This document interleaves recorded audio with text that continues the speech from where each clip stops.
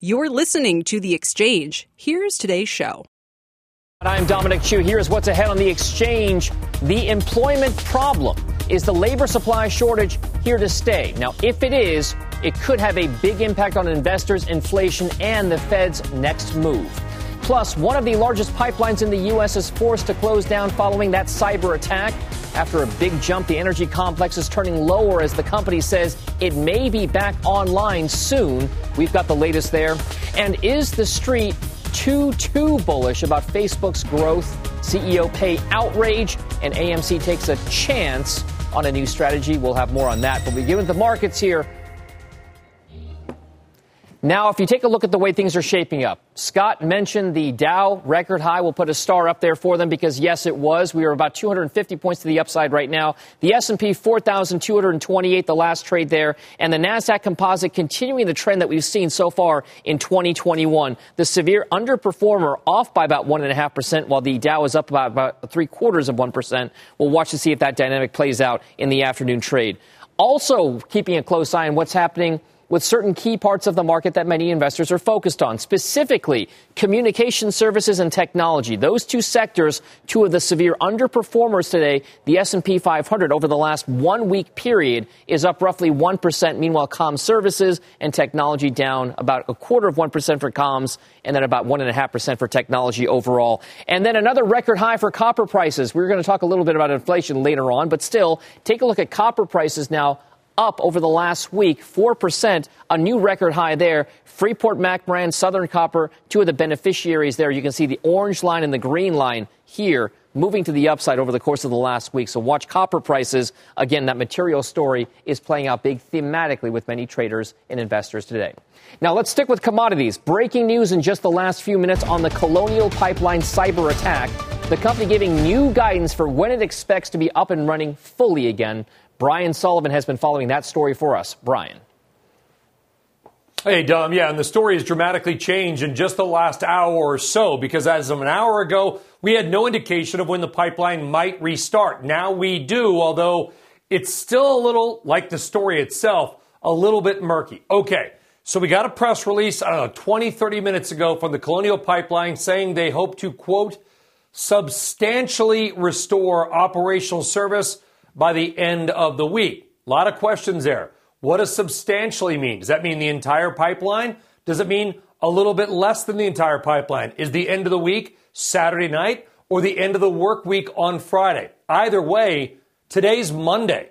So if that holds true, there is, Dom, no quick fix. It will take some time. In fact, this is the first time ever that the entire pipeline has been shut down. There have been parts, large parts, shut down. First time you heard White House officials say the entire thing was shut off. Now, in that press conference at the White House, you saw in the halftime report, the government saying they're looking at supplies. They want to make sure there is enough inventory and supply of gasoline, jet fuel, et cetera, to supply it. Remember, 45% of all fuel consumption in the East and the Southeast comes from the Colonial Pipeline. The White House also saying they're looking at all kinds of other options if supplies are needed. Here's the problem.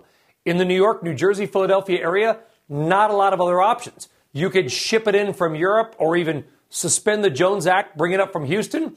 That takes a long time. You got to fill ships, get them here as well. You got marginal rail service, so they're asking for any ideas for supplies. And also, by the way, Dom, asking utilities and Colonial Pipeline, we assume, to share any details about this attack. And, of course, the White House saying minutes ago that private companies can decide whether or not they want to pay ransom. The government will not, as you heard Eamon say, they don't want you to, but they will not tell you what to do. And it's up to private companies to provide their own security. So, theoretically, Dom, the Colonial Pipeline, which has been down since Friday night, arguably the most important energy artifact and artery in the United States, I should say artifact, it's over 50 years old, will be back online in some form by the, quote, end of the week. Again, what that looks like, the market will monitor. Pipeline stocks are up. Most oil and gas stocks are up because most everybody we've talked to says this is, sadly, bullish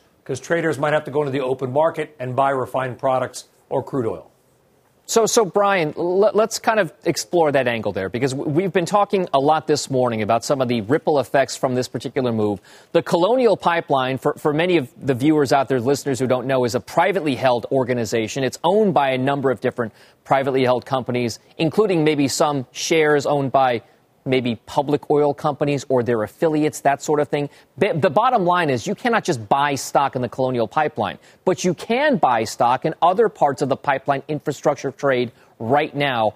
Take us through the mechanics of why you are seeing midstream pipeline operators, other ones that do have master limited partnerships, trade up on this kind of news when this does represent a threat to everybody in that midstream business.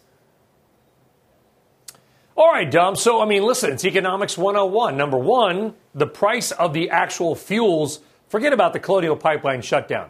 The last couple of months, the price of oil and gasoline has gone up. In fact, the Colonial Pipeline's been shut down in parts for a couple days, and I think 10 days back in, I think it was 2016, and the price of gasoline rose about 30 cents before falling again. The uptrend is up. When commodity prices are up, some of the pipeline owners and operators can make more money in their new contract negotiations. But the real money is this, Dom, is that if you've got something that has a value and there is a fixed amount of new supply or even less supply coming on the market or being taken off the market, the value of that asset does what? It tends to go up. The Colonial Pipeline, they've got their ransomware issue. There's other pipeline stories going on right now, Dom. The Dakota Access Pipeline, maybe the most important or second most important pipeline in America after the Colonial. A judge could rule any day now that it has to be shut down for a new environmental review. On Wednesday is the deadline that the governor of Michigan, Gretchen Whitmer, gave 6 months ago for Enbridge to basically fix or suspend a part of what they call Line 5, a major pipeline that goes from Wisconsin through the Mackinac Island Straits. So we could have the Dakota Access Pipeline shut off in a day or a week or whenever the ruling comes out. We could have Enbridge's Line 5, if the governor of Michigan stands by what she said, go offline on Wednesday as well. Colonial not back online. Try to build a new pipeline right now, Dom. I guarantee you, just ask the owners of the Keystone XL. It's not easy. So if you got one, it's going to have more value. That was a 2-minute answer that should have been 20 seconds, but I'm tired. No, of course. It's a complex issue for sure. A lot of cross currents here and a lot of variables. Brian Sullivan, I know you'll be all over the story for us in the coming hours and days here. Thank you very much. Now, the potential for a quick restoring, possibly, of that pipeline takes maybe the threat of inflation from rising gasoline prices out of the picture longer term. But that's just one piece of the puzzle of growing inflation concerns among investors. Now, one of the biggest ones is labor, especially in light of what happened with that jobs report on Friday. Now, take a look. The folks at Goldman Sachs, the analysts took a look at the sectors in the S&P 500 to look at which ones have the highest labor costs and which ones have the lowest relative ones. Among the highest labor costs, industrials, they estimate 19% of total revenues there go to labor. Technology around 16, and same with healthcare. Remember, the 13 is about the percentage that the S&P is on average. Now, take a look at some of the lower relative labor costs here as well.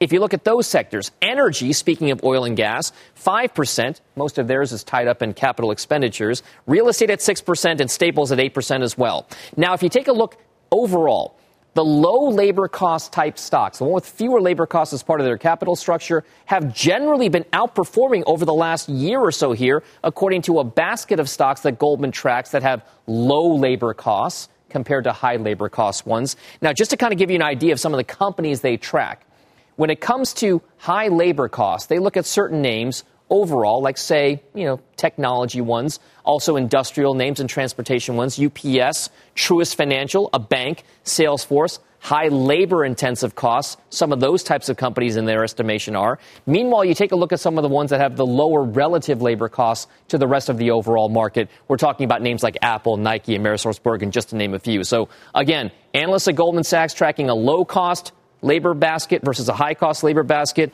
as of the beginning part of this year, lower-cost labor has outperformed the higher-cost labor. Now, for more on how these trends are impacting employment across the country, Steve Leisman is looking at whether this labor supply shortage is signaling a new normal for the overall economy. And Kate Rogers is tracking the restaurants as they hunt for workers to fill all those open positions we hear about anecdotally. Steve, let's start with you. Thanks, Tom. Yeah, forecasters spent the weekend soul-searching their models, trying to figure out what went wrong Friday with what amounted to one of the biggest job misses in decades. They've divided into two camps. Those who say it's just a blip and those who worry the U.S. could be settling into a lengthy period of labor supply shortages. One big reason for the surprise, women left the workforce. But Burbio, which tracks school openings, reports that April saw the biggest one-month increase in schools teaching in the traditional way since October. So the link between reopenings and women coming back to the workforce, that broke in April. In an exclusive interview, Chicago Fed President Charles Evans said supply chain issues and school openings may still be playing a role in limiting labor supply. We lost 64,000 women in employment numbers in April. That sounds to me like child care is still an issue. Schools are not open, 5 days a week, regular hours. So even if they're open, but they're irregular hours, that means that there are child care issues.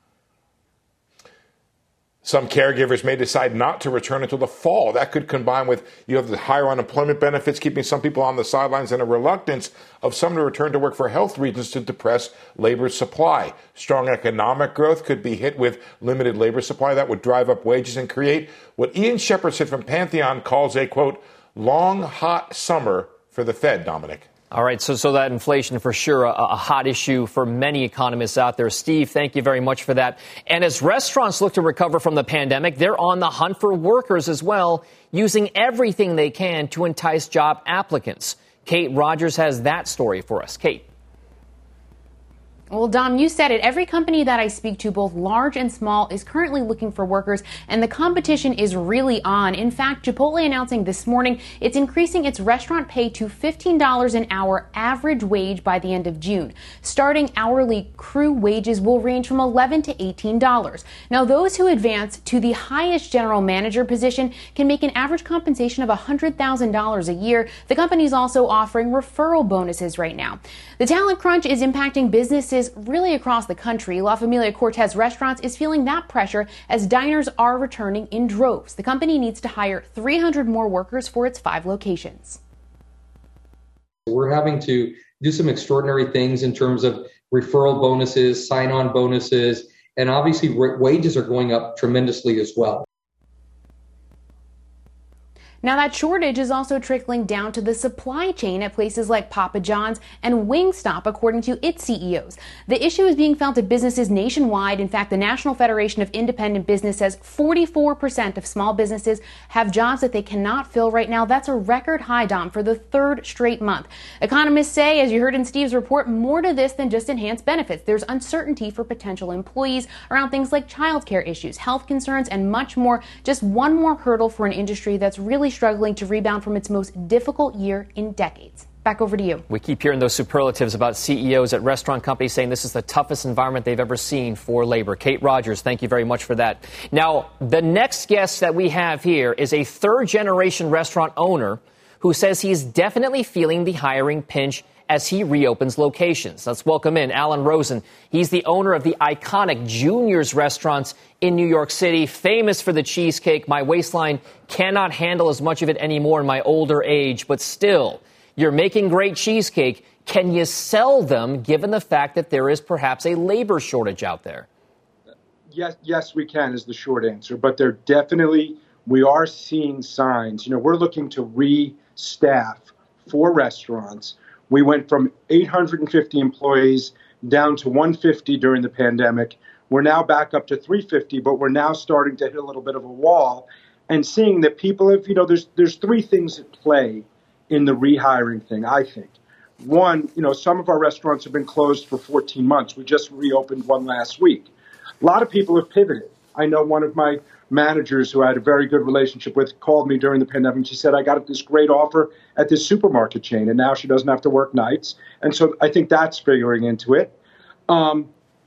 People have pivoted their careers, but certainly the added unemployment benefits have kept some people on the sidelines during this recovery. So, I mean, Alan, that flies in the face of what the Biden administration is currently saying right now. They feel as though enhanced unemployment is not the reason why you're seeing a labor shortage right now. It could be other things like uncertainty about childcare, uncertainty about health in the future, that sort of thing. How exactly then does a business owner, small, medium, or large, remedy that situation to get people back into their places to work if the economy is to ramp up the way we want to post-pandemic? There's a couple of things. One, I think we're going to have to do more with less, which we've been figuring out of COVID, how to simplify our operations and just be more efficient.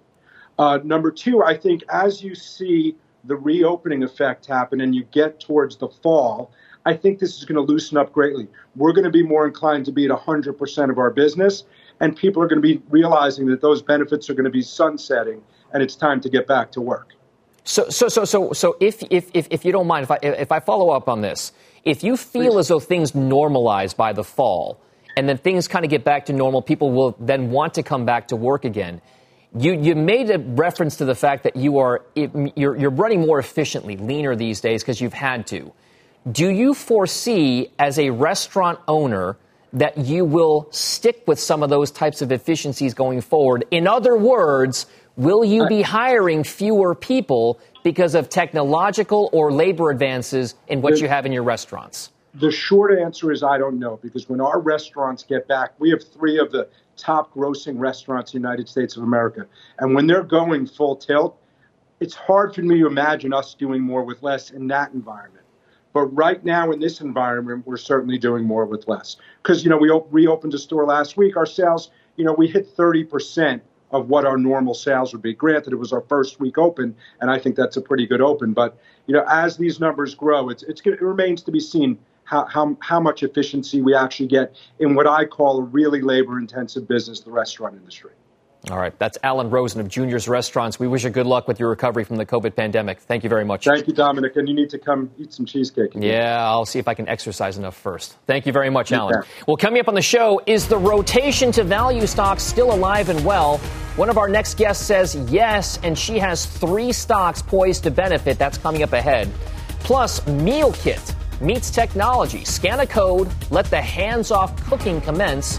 One company betting big on the at-home trends, even as the economy starts to reopen. The CEO of that company joins us straight ahead. Welcome back to The Exchange. We have breaking news out of Washington, D.C. Ilan Moy has the story there. Good afternoon, Ilan. Hi, Dom. The Treasury Department is announcing that $350 billion in aid to state and local governments will start going out in a matter of days. Now, that was part of the COVID relief package that passed back in March, and it's generated some controversy since then because states cannot use the money to directly or indirectly finance tax cuts. Now, several Republican states have sued over this provision. Today, Treasury officials said these types of rules are not new, and they're intended to ensure that states use the money the way Congress intended, like for COVID-related costs, to replace lost revenue, or for premium pay for essential workers. Also important to note, the money cannot be used to shore up pension funds or to service debt. Now, local governments will receive half of their federal money this month and the other half a year from now.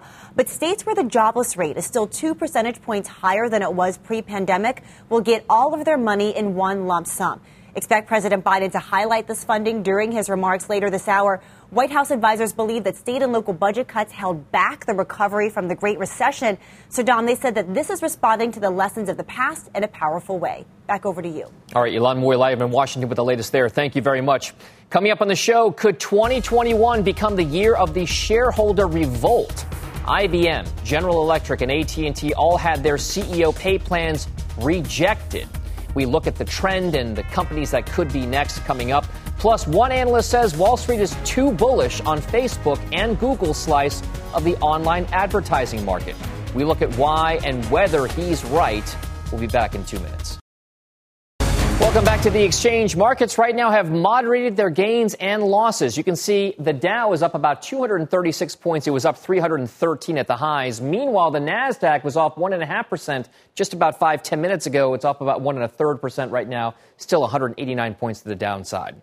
We're also watching shares of Duke Energy jumping higher intraday. As you can see here, Dow Jones is reporting that Elliott Management has taken a stake in the utility and is pushing to add board members, so an activist investor getting involved there. That's what's in those shares, up about 4% right now. Electric vehicle, EV, and alternative energy stocks are also getting slammed today. Workhorse seeing the biggest losses, down by about 14%, followed by Fisker, Plug Power, and Blink, among others. Very much a red day for alternative energy type companies. Chip stocks also starting the week lower as well. Every constituent in the Van Eck Vectors semiconductor ETF, ticker SMH, is down at least 1% today. Qorvo is the biggest laggard, down 6%, also one of the biggest losses in the S&P 500. And then some of the recent tech IPOs in the red as well, including Snowflake, Unity Software, Palantir. Some of those hot IPOs over the last year are down in trading today. Now let's send it over to Rahel Solomon, who has a CNBC News update. Good afternoon, Rahel. Hi, Dom. Hello, everyone. The White House says that it has concerns about the situation in Israel as Hamas launches missiles from Gaza toward Jerusalem, setting off air raid sirens and injuring one person outside the city. There's also a report of 9 deaths after an explosion in Gaza. It's unclear if that's the result of a Hamas missile gone astray or retaliation by Israel. Attorneys general from 44 states are pushing Facebook to drop plans for a version of Instagram designed for children under 13. They say they're concerned about mental health problems associated with social media and bullying. Facebook says that the new version will give parents more control. And to Texas now, where a tiger was apparently on the loose in a residential neighborhood. There is the tiger. Police there only saying that it's an ongoing investigation. As onlookers took photographs, a man is said to have come out of a house nearby, taking the tiger inside before later loading it onto a truck and driving away, all before police arrived. But I do believe that's the second tiger sighting in the loose in a residential neighborhood, Dom, in the last year or so. I'm not sure how I would react to seeing a tiger in my front yard outside. Here's hoping you never have to, Dom. I don't know. There's an adventurous part of me that might want to see it, Rahel. Oh. Okay. I don't know. Who knows? Adrenaline junkie. Anyway, thank you very much, Rahel. Sure. Well, no advantage for Facebook and Google. Advantage, get it there. Chance the Rapper's silver screen deal, and Gronk has diamond hands. All that and more coming up in today's Rapid Fire. And as we head out to break, a reminder that May is Asian American and Pacific Islander Heritage Month. Today, we are highlighting CNBC.com banking reporter Hugh Song. I think being an outsider gives you some huge advantages. I know personally from quite often being the only Asian American person in the room, you develop a little bit of a chip on your shoulder. You want to outwork your competitors because that is within your control. That work ethic is really useful. I think it's rocket fuel for career success. Welcome back. Let's catch you up on a few stories that should be on your radar. It is time for Rapid Fire, and here to break down the headlines are Leslie Picker, Robert Frank, and Molly Wood, host and senior editor of the Marketplace Tech Show. Thank you guys all of you for being here. First up, Citi is taking the kings of digital advertising down a peg. Take a look at this particular story because the firm is downgrading Facebook and Google, the parent company Alphabet, to neutral despite robust internet ad growth over the past 2 quarters. Shares of Facebook and Alphabet, as you can see there, are down 4% and 3% respectively. Citi saying it is not recommending any large-cap ad-centric internet stocks except Roku. Instead, the firm is exercising caution because ad intensity is not rising and the industry is headed for a period of deceleration. Deceleration, Molly Wood. Is there any such thing in the world of digital advertising? I thought it could only go up. I am going to say I also thought it could only go up. I was sort of surprised to hear this. And I think it's actually a bet on a bit more regulation and maybe a bit more scrutiny around the metrics of digital advertising because it has only gone up. But very often we've seen that maybe some of the metrics are a little bit inflated, particularly on Facebook. Maybe advertisers are not actually getting the, magically measurable results from every ad that they were sort of promised. And they might be looking back to television, back to more traditional advertising methods, or saying, look, Facebook and Google aren't going to be allowed to get a lot bigger. Pendulum swinging, mean reversion. There's a lot of different ways to look at this, Leslie Picker. I wonder, though, if in the pandemic era that we've kind of gone through and are still going through a bit right now, if some of those things have stuck, because I know that my screen time has shot through the roof over the course of the last year. So if there was anybody who would be more receptive to digital advertising, it would be somebody like me who has spent a lot more time in front of their iPad over the course of the year. What do you think? Yeah, I think you bring up two good points. Is there going to be a reversion to the mean happening, meaning people who, like yourself, like myself, have been glued to our screens for the last year and now maybe want to do things that aren't as screen intensive? Or are some of these habits going to be stickier? Interestingly, in this City Note, they said that the one large cap internet advertising company that they do still recommend is actually Roku, because they believe that the streaming penetration has not yet reached full throttle. So I think that's a big question, and it's one where we're not quite getting a clear, concise answer from the street right now. Robert, have you bought anything because of social media? I just bought I have a couple of scratches in my car right now. I saw a social media ad for something to buff out scratches. And what did I do? I bought it. So are you buying stuff from your social media feeds? Dom, I thought you were going to say I bought a new car, and that would have been really cool if you bought a new car from social media. I did not. But I know you're more thrifty than that. Look, what was interesting about this, to Molly's point, is it did not mention regulation and their dominance. And what it talked about were these difficult second quarter comps that are coming up. That's true for all stay-at-home companies and tech companies. And what I think about when I think about the next few quarters is the number of small to medium-sized companies that have gone under during the pandemic, and now the number of small to medium-sized companies that have started since the pandemic and will start in the next few months, and that will need some kind of online advertising to get exposure, to get people aware of their new brands. I just think that churn is going to generate a lot of new demand in the online ad space. Plus, to your point, a lot of people have these new habits that are not going to go away. All right, we'll see what happens. I'm trying to spend more time outside these days and less time in front of my iPad. Anyway, all right, next up here, we've got shareholder support in 2021 for U.S. executive bonuses at its lowest level since 2011. That's according to new data. So far, 6 S&P 500 companies, including GE, AT&T, IBM, and Starbucks, have failed to win support for executive pay packages. This year, average support has dropped below 88% from a high of nearly 92% for executive comp back in 2015. Leslie, are the days of just greenlighting a CEO's pay package gone? At least in the short run. Interestingly, we're seeing a rate of about 3.5% rejection for these compensation proposals. Historically, it's been closer to 1.6%, so more than double the rejection rate that we're seeing thus far in this proxy season. Now, what's going on here? A lot of it has to do with the fact that in 2020, asset managers really did give management a pass. They said, we're not going to be too aggressive here. We're going to let you kind of handle the pandemic, figure out what's going on with your employee base, with other things. But in the meantime, we are going to be very vocal on the record by saying we really want there to be meaningful change on the ESG side of things, environmental social governance. So the G for governance, a lot of that has to do with how executives are compensated. So there's this expectation now in 2021 for asset managers to be a little bit more aggressive on that front, to scrutinize these pay packages as opposed to just saying, kind of blanket, yes, we're going to approve all of these things. Now they really have to kind of put their money, or at least their voting, where their mouth has been in 2020. Robert, there's been a lot of popular backlash over the last several months here with regard to pay packages, especially at companies that were hardest hit during the pandemic, that then saw CEO pay packages, not because of salary, but because maybe they were granted options or stock units that have now gone up tremendously in value over the course of the year because the market has gone up tremendously in value over the years. How much do you think there is in terms of backlash facing these CEOs, knowing that their pay is now so much more than the quote-unquote average employee at their companies?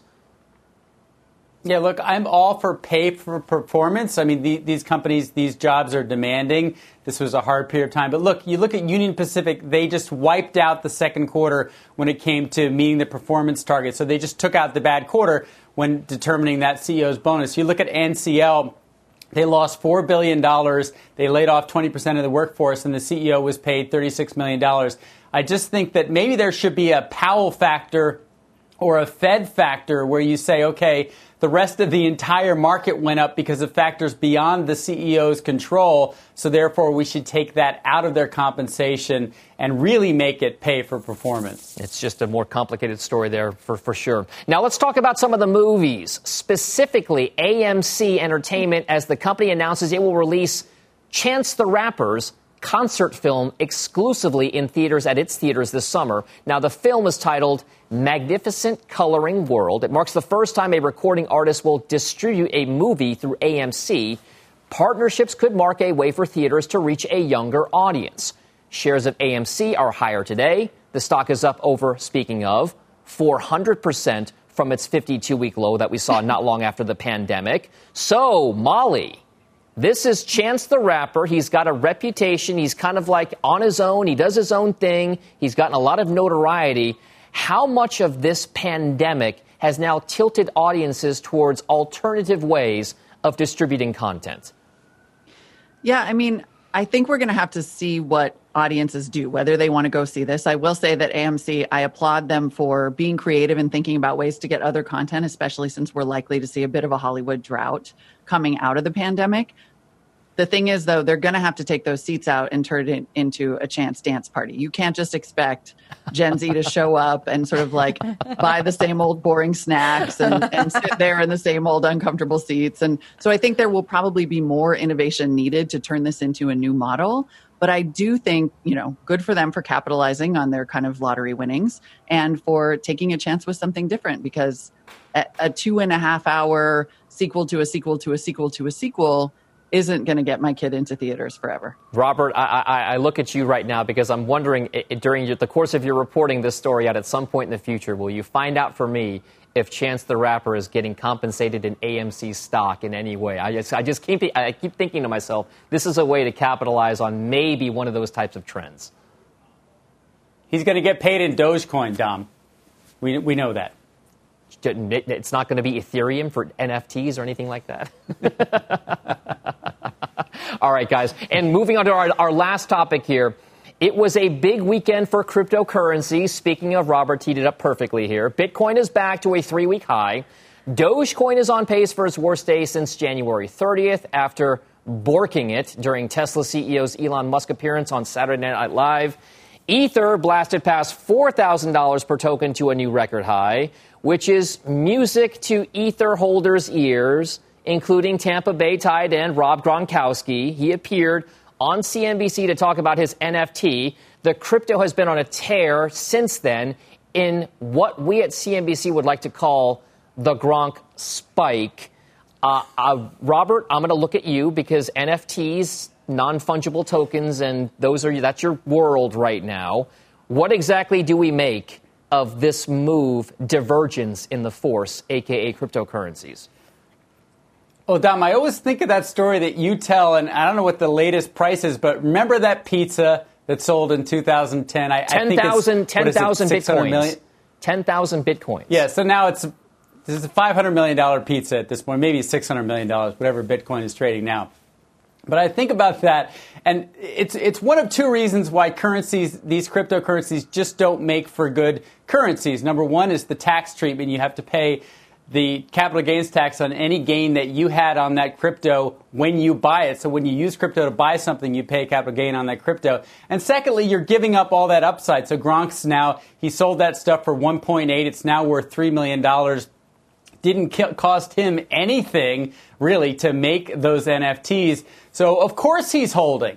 And I just think this is also the sort of declining dominance of Bitcoin. This is all about the altcoins, Dogecoin, Ethereum, and now Ethereum Classic, which I guess like Coke Classic is the same but better. I don't know. But it's all these alternative coins from Bitcoin, and Bitcoin is kind of fading a little bit in terms of its growth. That's because it's not growing as fast as Dogecoin and other altcoins are. Leslie Picker, have you paid for anything in cryptocurrency? Have you used it to pay for anything? I know about as much about cryptocurrency, Dom, as I do about football. But no, I have not paid for anything with cryptocurrency. I have tried to stay neutral in the world of cryptocurrency as, our attempt to cover it. So not to, have any kind of bias toward one cryptocurrency versus another. So, yeah, I'm just watching from the sidelines in awe, wishing that I were a celebrity who could single-handedly change the price of something and then benefit from it. All right. Well, but that's not in the cards for me. No. Not in the cards for me this lifetime. Molly, last word to you. What's your altcoin that intrigues you the most? I mean, I can't believe I'm going to say that I think Gronk is having better instincts than Elon Musk here.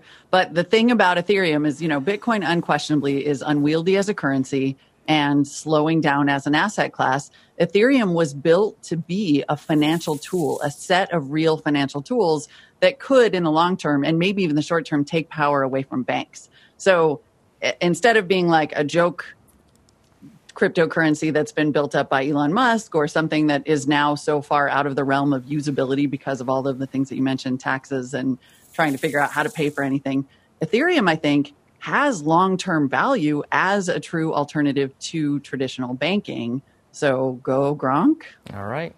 Joseph Lubin's probably thinking that's a good take on that whole thing. All right, guys, thank you very much. Leslie Picker, Robert Frank, Molly Wood, we appreciate it. Still ahead on the show, from copper to semis to online shopping, one fund manager is seeing buying opportunities even as the Dow hits a record high. She joins us next with those names coming up.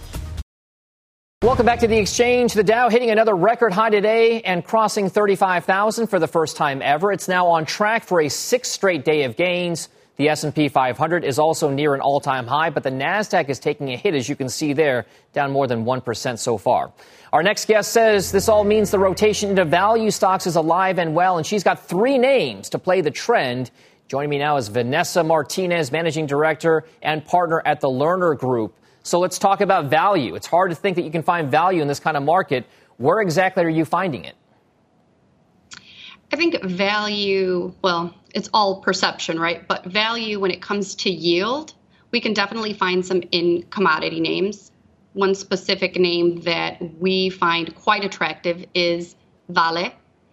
And this is where we kind of stick between the passive and active investing. If you look at Vale, you can see the growth. It actually hit at some point today $23, which is great. But commodities are rising because the economy is reopening. This is definitely a buy for us. Selective in the sense that if you look at the MSCI Brazil ETF, Vale happens to be 20% of it. Yet, it's only up about 3% on the year. But if you look year to date, Vale is up 36%. This is definitely a buy. All right, so that's iron ore. That's the metallurgical pellets for smelting steel, that sort of thing. Are there places within technology that you think are still valuable right now with a value trade? We do. We believe Intel is a spot that gives you value as well as future growth.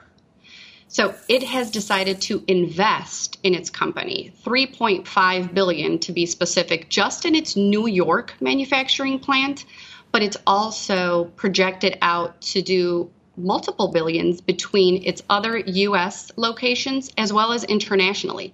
So we believe a company that has that confidence in future growth is a company to buy, specifically with chip shortage, right? It has an advantage. And now that we have chips in absolutely everything we own, which I never thought I'd have chips in my stove, but I guess we have them everywhere now.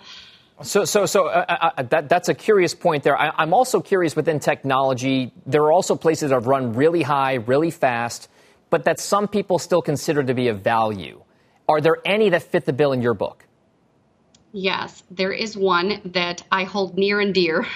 For the past couple of years, I've been very bullish on Shopify. So this stock seems like an expensive stock, so we tend to not call it a value stock, but I personally do because I believe it has room for growth.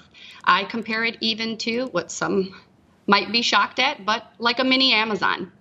And what I really value about Shopify is how much dedication it provides to its small business owners.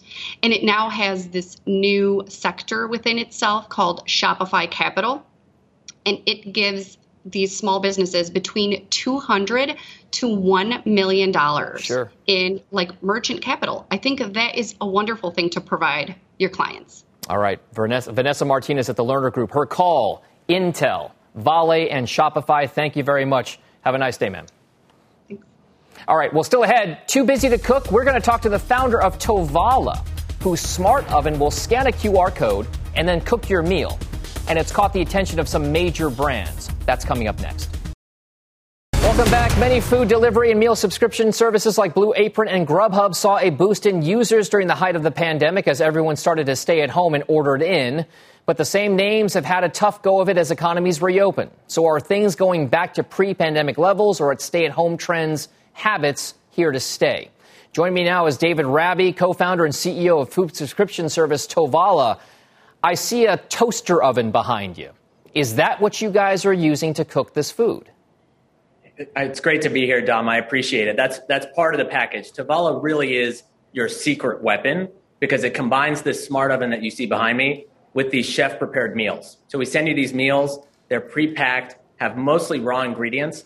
All you do to cook them is scan a QR code. It's like home cooking, but without any of the work. All right, so I'm a hungry guy, as you can tell by my figure right now. I look at those boxes and I think to myself, that's not enough food to feed me. Is it enough food, and is there a diet component to it?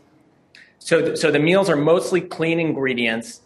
They range in calories. Call it the super low end is about 400 calories. They'll go all the way up to 800 calories. And they've got, wholesome, full protein. So chicken breast, salmon, trout, steak. They are quite filling, and you can kind of cater it to whatever diet you've got yourself. So David, we're watching the video right now of your product, and it's being made. And I'm looking at the size of the boxes, and I'm looking at the size of the oven behind you. What if I have a family of 4? Does it all fit in that toaster oven? So the meals are designed generally for 1 to 2 people. You can cook 2 meals at once. We definitely have families that order from Tovala, but they tend to be families where people are eating at different times. So my wife and I, for example, we've got a 15-month-old at home. She eats dinner at 6 o'clock, and then my wife and I will throw our meals into the Tovala at 7 o'clock, eat dinner together, and every meal cooks in 20 minutes or less. So it can accommodate all kinds of busy schedules that a large family might have. Can you take us through, David, the economics of this? How much does each portion cost? What exactly is the subscription bundle, if you will? How does it come? Is it weekly, bi-weekly? How does that work?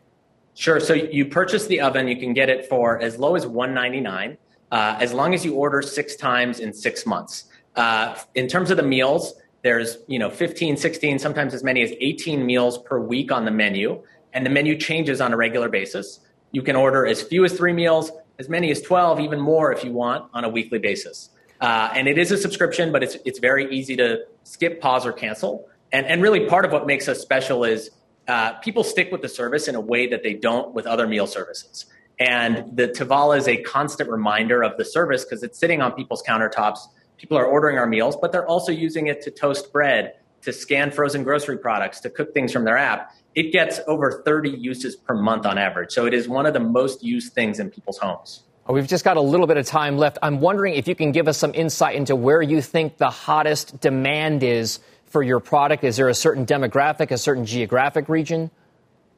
So the interesting thing about Tovala, it's got a really wide breadth of customers. You might think this is targeted to people living in big cities in New York or San Francisco, but the reality is we target busy couples in their 30s and 40s, and we target empty nesters that are tired of cooking and want a high-quality meal. So it spans a wide range, and that's part of what's driven our tremendous growth over the last 18 months. All right, Tovala, smart ovens and pre-portioned food. David Raby, thank you very much to you, and good luck with your venture, sir. Thank you so much. Thanks for having me. You've been listening to The Exchange. Make sure you're subscribed to get each episode every day, same time, same place.